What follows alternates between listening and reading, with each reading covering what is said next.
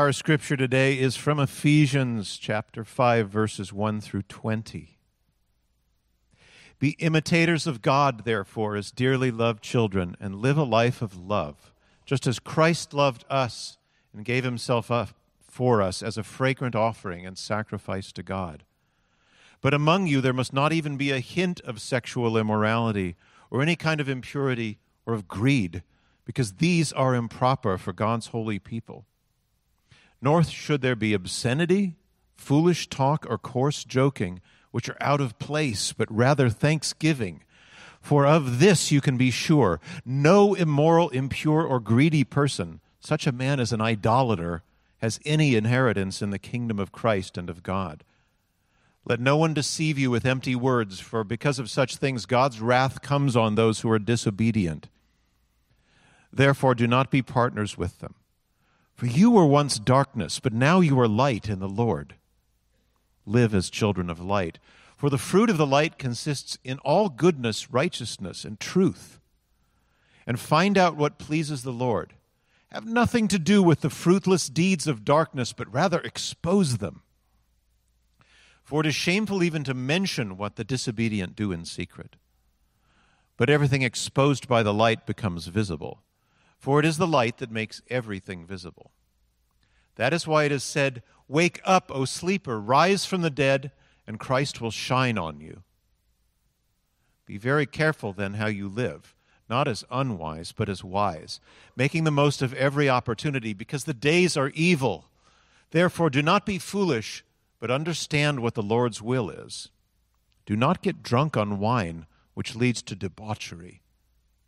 Instead, be filled with the Spirit. Speak to one another with psalms, hymns, and spiritual songs. Sing and make music in your heart to the Lord, always giving thanks to God the Father for everything, in the name of our Lord Jesus Christ. This is the word of God. Amen. Thanks, Peter. I always love when Peter reads Scripture. Just the voice and all.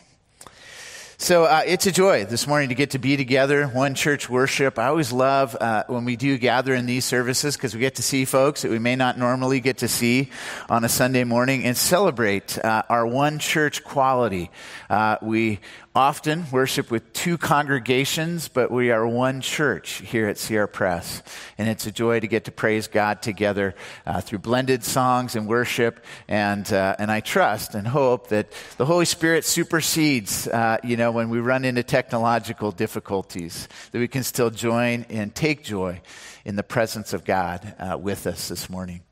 So we've been in a sermon series on why worship. Why do we worship God the way we do on a Sunday morning? Why do we offer our worship to God?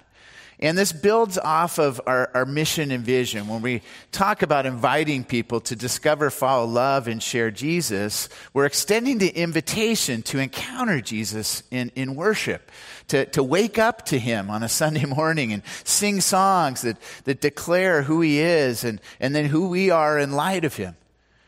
Our services follow a flow through confession and then through the message of extending an invitation to follow Jesus. And today, this message is going to be all about being a disciple or learner of Jesus and what that looks like practically in our day in, day out life. That being a disciple is meant to lead us into a life of love expressed through prayer, love expressed through the use of our gifts and to honor God, to glorify him. And now as we get into just the last couple weeks of this series of messages, we're talking about what it means to share Jesus. Last week we looked at living a Spirit-filled life and in light of Pentecost and how the Holy Spirit empowers us to go and to serve. Today we talk about living a life on mission for Jesus. And we have some of our mission partners here, Luke and Jenny Heron, who are with us, and they're going to share for a few minutes today. We're also, at the end of this service, going to bless and send the Speroni family, because you may know that they're moving out of the area. And everybody say, oh. Because we love you guys, and we're going to bless and send you today where God is calling you to go.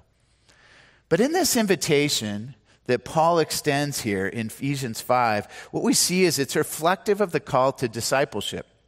When we say we invite people to discover, follow, love, and share Jesus, it's essentially just our extrapolation of Jesus' invitation in Matthew 28, 19 and 20, where he says, go and make disciples of all nations, baptizing them in the name of the Father and the Son and the Holy Spirit, and teaching them to obey everything I've commanded you. And surely I am with you always to the very end of the age. So Jesus there extends an invitation to go and make disciples, but Jesus has been showing them all along, those disciples, what it means to make disciples, followers, learners. When he says to go and teach, people to obey, he is the one calling them to go and teach, but he's also the content of the teaching. We teach about Jesus. And when he calls us to go and baptize, he's the one, along with the Father and the Spirit, we are baptized into. So when he says go, the greatest reassurance we have is that he goes with us. He says, surely I am with you. So Jesus doesn't call us to live a life on mission on our own strength or ability. He doesn't say, okay, I'm out. I'm headed up to heaven. You guys go and do it. Good luck. No. As a church seeking to live on mission together, we do that empowered by the presence of Christ. And why we gather and worship on Sunday mornings is this is really our spiritual filling station. This is that space and time. We gather together. We praise God in song. We hopefully experience his presence together. And we're knit together as a body, as the body of Christ here at Sierra Press. We're encouraged in relationship together as we're drawn into relationship with him. Paul calls the Ephesians then to live a life, a missional life. And it's a life that comes through connecting with God in worship and then saying no to some things so we can say yes to the best things. And he gives us kind of, reasons why, incentives, let's call it, to live a life of mission in imitation to God. I don't think it's just kids or my kids that need incentives. But I'm going to tell you, my kids, my two boys, thrive on incentives. There was a jogathon, run-a-thon at their school at Union Hill Elementary about a week and a half ago. And Beth said, okay, Levi, if you're the top of the class in laps, there's going to be a reward. And of course, Levi's like, well, what are we talking about here? What kind of reward are we? Well, Beth said, hey, I'll match whatever, you get given to you, as donations. So he's like, well, somebody, gave me $25, to donate to the school. So Beth says, okay, if you're top of the class in their laps, you're going to get that, you're going to get $25. And he goes out there and he runs like 30 laps. He runs almost as many as Josh does, like in a half hour. And he comes out and he's like, oh yeah, top of the class. Show me the money. But we're like that too, aren't we? We need to know that there's kind of incentives in a way in relationship with God. Not that we should base our relationship that way, but that there's goodness there. There's blessing. There's benefit to seek after. And what we need to realize is that those rewards or benefits of relating to God and living on mission are better than anything else. I was talking to a friend about this on Friday or Thursday. We were talking about ministry and how it's challenging. But I also said, hey, when we're partnering together in the gospel, when we're living a life on mission together and we're relating in that, there is nothing like it in the rest of the world. There's no greater joy. There's no greater privilege. So where's the invitation here? The invitation is to live a life of love instead of lust. We'll talk about this. To live in the light instead of darkness. And to live a life of wisdom rather than folly. And all of this comes as we're empowered by the Holy Spirit. And empowered by the Holy Spirit to do one thing centrally. And this is, the starting point of living a life of mission. It's to live a life of imitation to Christ. Paul starts by saying, be imitators of Christ, therefore, as dearly loved children. The word for imitators is memete in the Greek. It's the Greek word that we use, for mimicking. You know, we're following, we're responding, and we're mimicking behavior we see. So as disciples of Jesus, we want to mimic Jesus. We want to live a life that's reflective of the way he lived his life among us. To go and to serve and to care. And it says there, as dearly loved children. So the only way we're going to imitate Christ is we realize our identity is in him as sons and daughters of the living God. And then we're seeking to obey and respond to our Heavenly Father. We're seeking to do what he would have us do, to live like our brother, Jesus. To be imitators then means to go out and live out our identity in Christ as sons and daughters of the living God. To mimic him. And if you recall, when the disciples were sent out by Jesus, even while he was still on earth, you know, he sent them out, and the Greek word is apostoloi. And it's basically sent out as like official representatives and ambassadors. You may have forgotten this morning, so let me remind you. You are an official ambassador, part of the delegation of the King of Kings and the Lord of Lords, who has sent you out on mission as his son or daughter. When we're children and we go into different places, I mean, what we do, what we say, how we act, you know, it reflects upon our family, right? Well, similarly, the way we go and serve as part of Sierra Presbyterian Church hopefully becomes a reflection of our family here. And we're serving together in the strength of the Spirit and seeking to be imitators of Christ because of all he has done for us. We're all growing up. This is children in our church are growing up. Some are graduating here, just have, or they are in the next, week or two. I have a nephew. My older brother has a nephew named AJ, and I hadn't seen him in about a year. And I went and watched one of his baseball games on Friday. And I was like, whoa, like he's growing up. He's taller than I am now. And that's the way God wants us to grow up into Jesus, to not just stay childlike and kind of copying just out because it's just what we see, but because we're more and more embracing that life as imitators of God, as dearly loved children.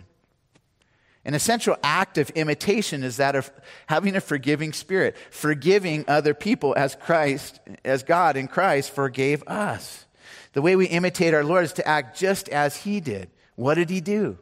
He sacrificed himself and is an expression of love for us, which is not only the means of our salvation, but also the example of the way we are to live our life for the sake of others. Sacrificial love is what the world needs to see if they're going to see Jesus in us. And if the Ephesians wanted to know what life was meant to look like, Paul's saying, imitate Jesus. Look at him. One of my favorite songs right now by Chris Tomlin, and it's involved a country music artist that he collaborated with, and the song is called Be the Moon. And it's basically saying, be the moon to the sun, reflect the sun's light and rays in this world. And the repeated refrain in the song is, I want to be the moon. Do you want to be the moon? Do you want to reflect the sun, Jesus, on earth? If so, it takes having a forgiving spirit and living a life of love. The Greek word here, as I often talk about, is beloved. It's agapeteo, and it's basically living a life of unconditional love in this world as an act of sacrifice to God. Remember foundationally that God is love, and so if we're going to live a life in relationship with God that's mirroring God, that's imitating him, love is going to be the essential characteristic. The model of love is Christ himself because he laid his life down for us. Our whole lives then are meant to be an act of sacrifice, living sacrifice, lived in gratitude and thanksgiving to God. It said that Christ loved us and gave himself for us as a fragrant offering and sacrifice to God. What's Paul saying there? He's saying Jesus became the sacrifice, that this Old Testament sacrificial system of animals and all that no longer necessary because Christ once and for all sacrificed for himself for us. And he did that as a sacrifice and a fragrant offering to God. It smelled really good. It was this aroma that would delight God, much like a sacrifice in the temple or, the smell of candles. What's our version of it in America this weekend? Barbecues. If I smell good barbecue, I'm there. If I smell like tri-tip like we had at the grad banquet about a week and a half ago, I'm in. Memorial Day weekend, Americans, we want a barbecue, and you smell this barbecue, and you're like, yeah, now it's Memorial Day weekend. Well, that aroma that's pleasing to us when we smell good barbecue. Our lives are like that aroma to God that emanates up and it smells good. And God is delighted in that fragrant offering when we live a life of sacrifice. Paul talked about this further as he goes along. He says, walk in love. So it's not just live a life of love, but he's basically saying the way you walk, where you go, and who you are when you get there is meant to reflect the character of Christ. And it's not so much even where we go. We can walk into a bar. We could walk into many different environments, but be a source of light in that space or place as a reflection of the character of Christ. It's been a while since I've told this story, so I'll use it again. In Santa Rosa, I was associate pastor there, and I was invited to a surprise birthday party that was at a bar. And, we're supposed to show up at 4 o'clock. Person we're celebrating, 4:30. So I get there at 4, and I walk into the bar, and actually the first people I see was Luke's brother, Kurt, and his wife, Laura there. And I walk in and I walk up to them and I say, oh, you're here for the surprise party. They're like, no, we're just hanging out here. I'm like, oh, okay, cool. Okay, so surprise party's happening. You probably see some other people from church. Keep going on. I see somebody else from the church. Hey, you're here for the surprise party. They're going to show up in about 20 minutes. Where are we gathering? No, I'm just here hanging out, having a drink. I was like, oh, okay. And then I keep walking around and I finally see a crowd of people. I'm like, this must be the surprise party group. And they're like, yes. I'm like, well, I just found out where the whole rest of the church hangs out on Friday night. This is good. But they're there and they're being a witness, because if I know Luke's brother Kurt, he's being a witness in that place. He's not just having a drink. He's there sharing with somebody about Jesus, because that's what Kurt does. So it's not about where you go so much as who you are when you get there and how you reflect Jesus. The Greek word is peripateo. It's how we walk, literally. And when we go into those places, we're meant to be a living sacrifice. Paul talks about this in Romans 12:1. He says, therefore, I urge you, brothers, in view of Christ, urge you, brothers and sisters, in view of God's mercy, to offer your bodies as living sacrifices, holy and pleasing to God. This is your spiritual act of worship. So our life lived on mission is an act of worship to God. It's taking the worship and song that we do on Sunday morning that's significant, and experiencing of the filling station here, but it's saying this is only a springboard. This is only a taste. This is only a start of what it means to worship God. I'm going to go out and live life on mission as an expression of my worship. My whole life, your whole life, then becomes an act of worship to God.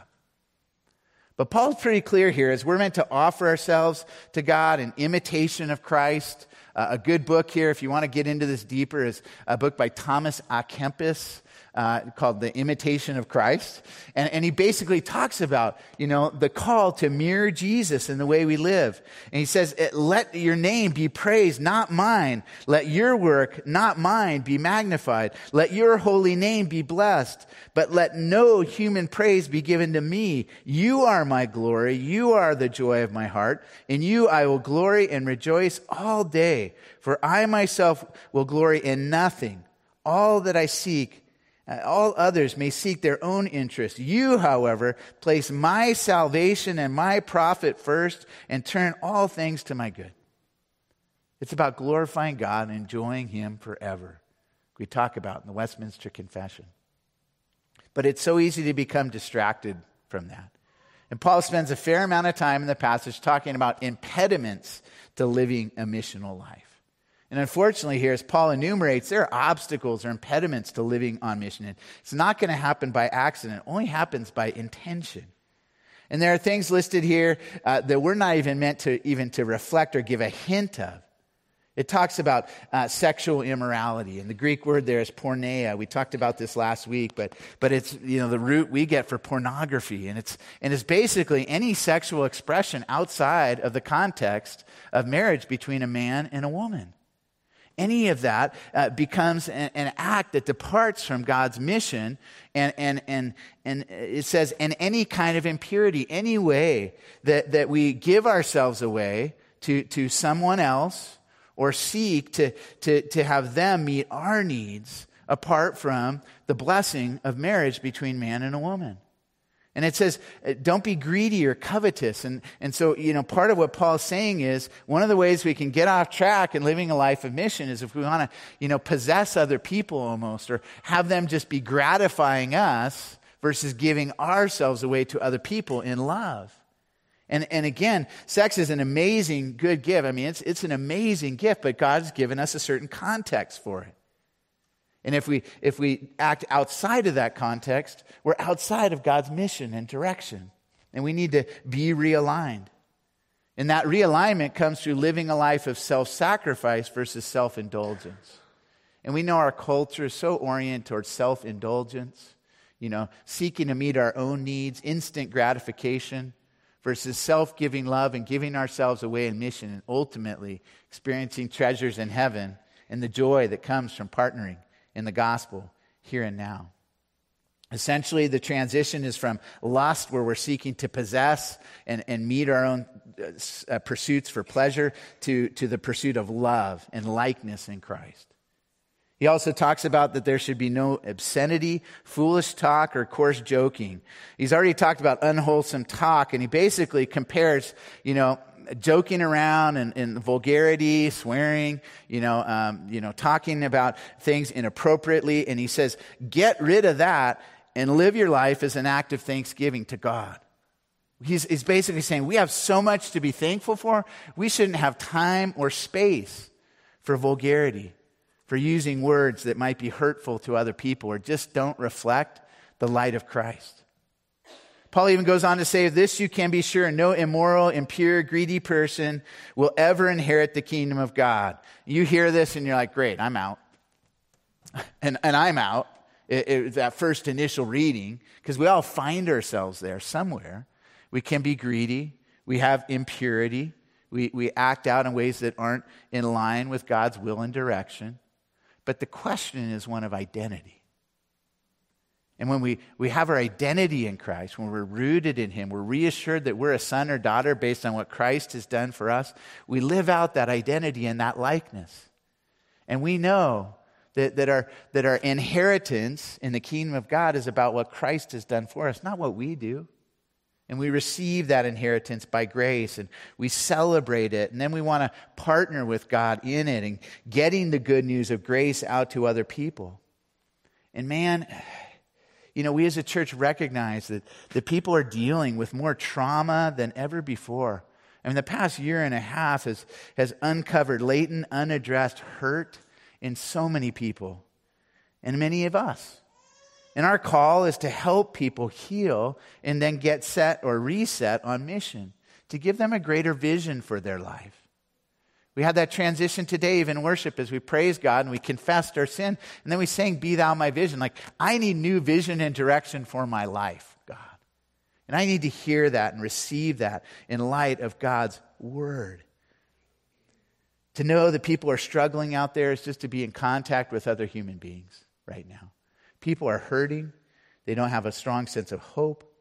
And they can be drawn to other things that seem attractive right away, those shiny objects, those things that distract. And they seem to provide some life. But like Jesus says in John 10:10, I've come to give you life abundant to the full, not life that's limited or second best. Jesus is saying, I want to give you the best. And that best really is living a life on mission with God and partnering with Him. Living a life of mission, then, as Paul continues to enumerate, is about living as a child of the light. He says, once you were in darkness, but now you are light in the Lord. Live as a child of the light. Bear the fruit of light. The fruit of light, he says, consists in goodness, righteousness, and truth. And he says, find out what pleases the Lord.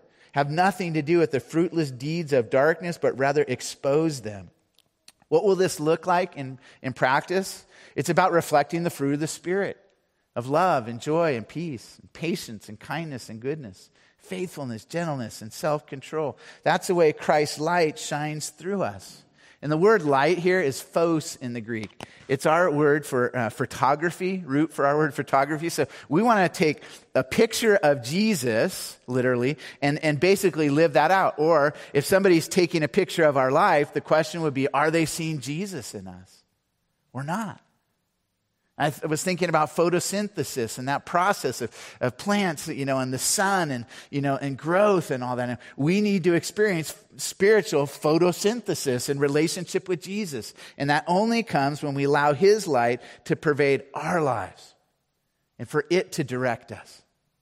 Not to have false sources of light or not allowing the darkness to penetrate our lives.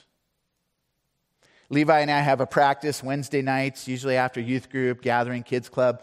We go home. It's trash night in our house. And we have a pretty big driveway up to where we have to take up our trash. Well, Levi's my trash buddy.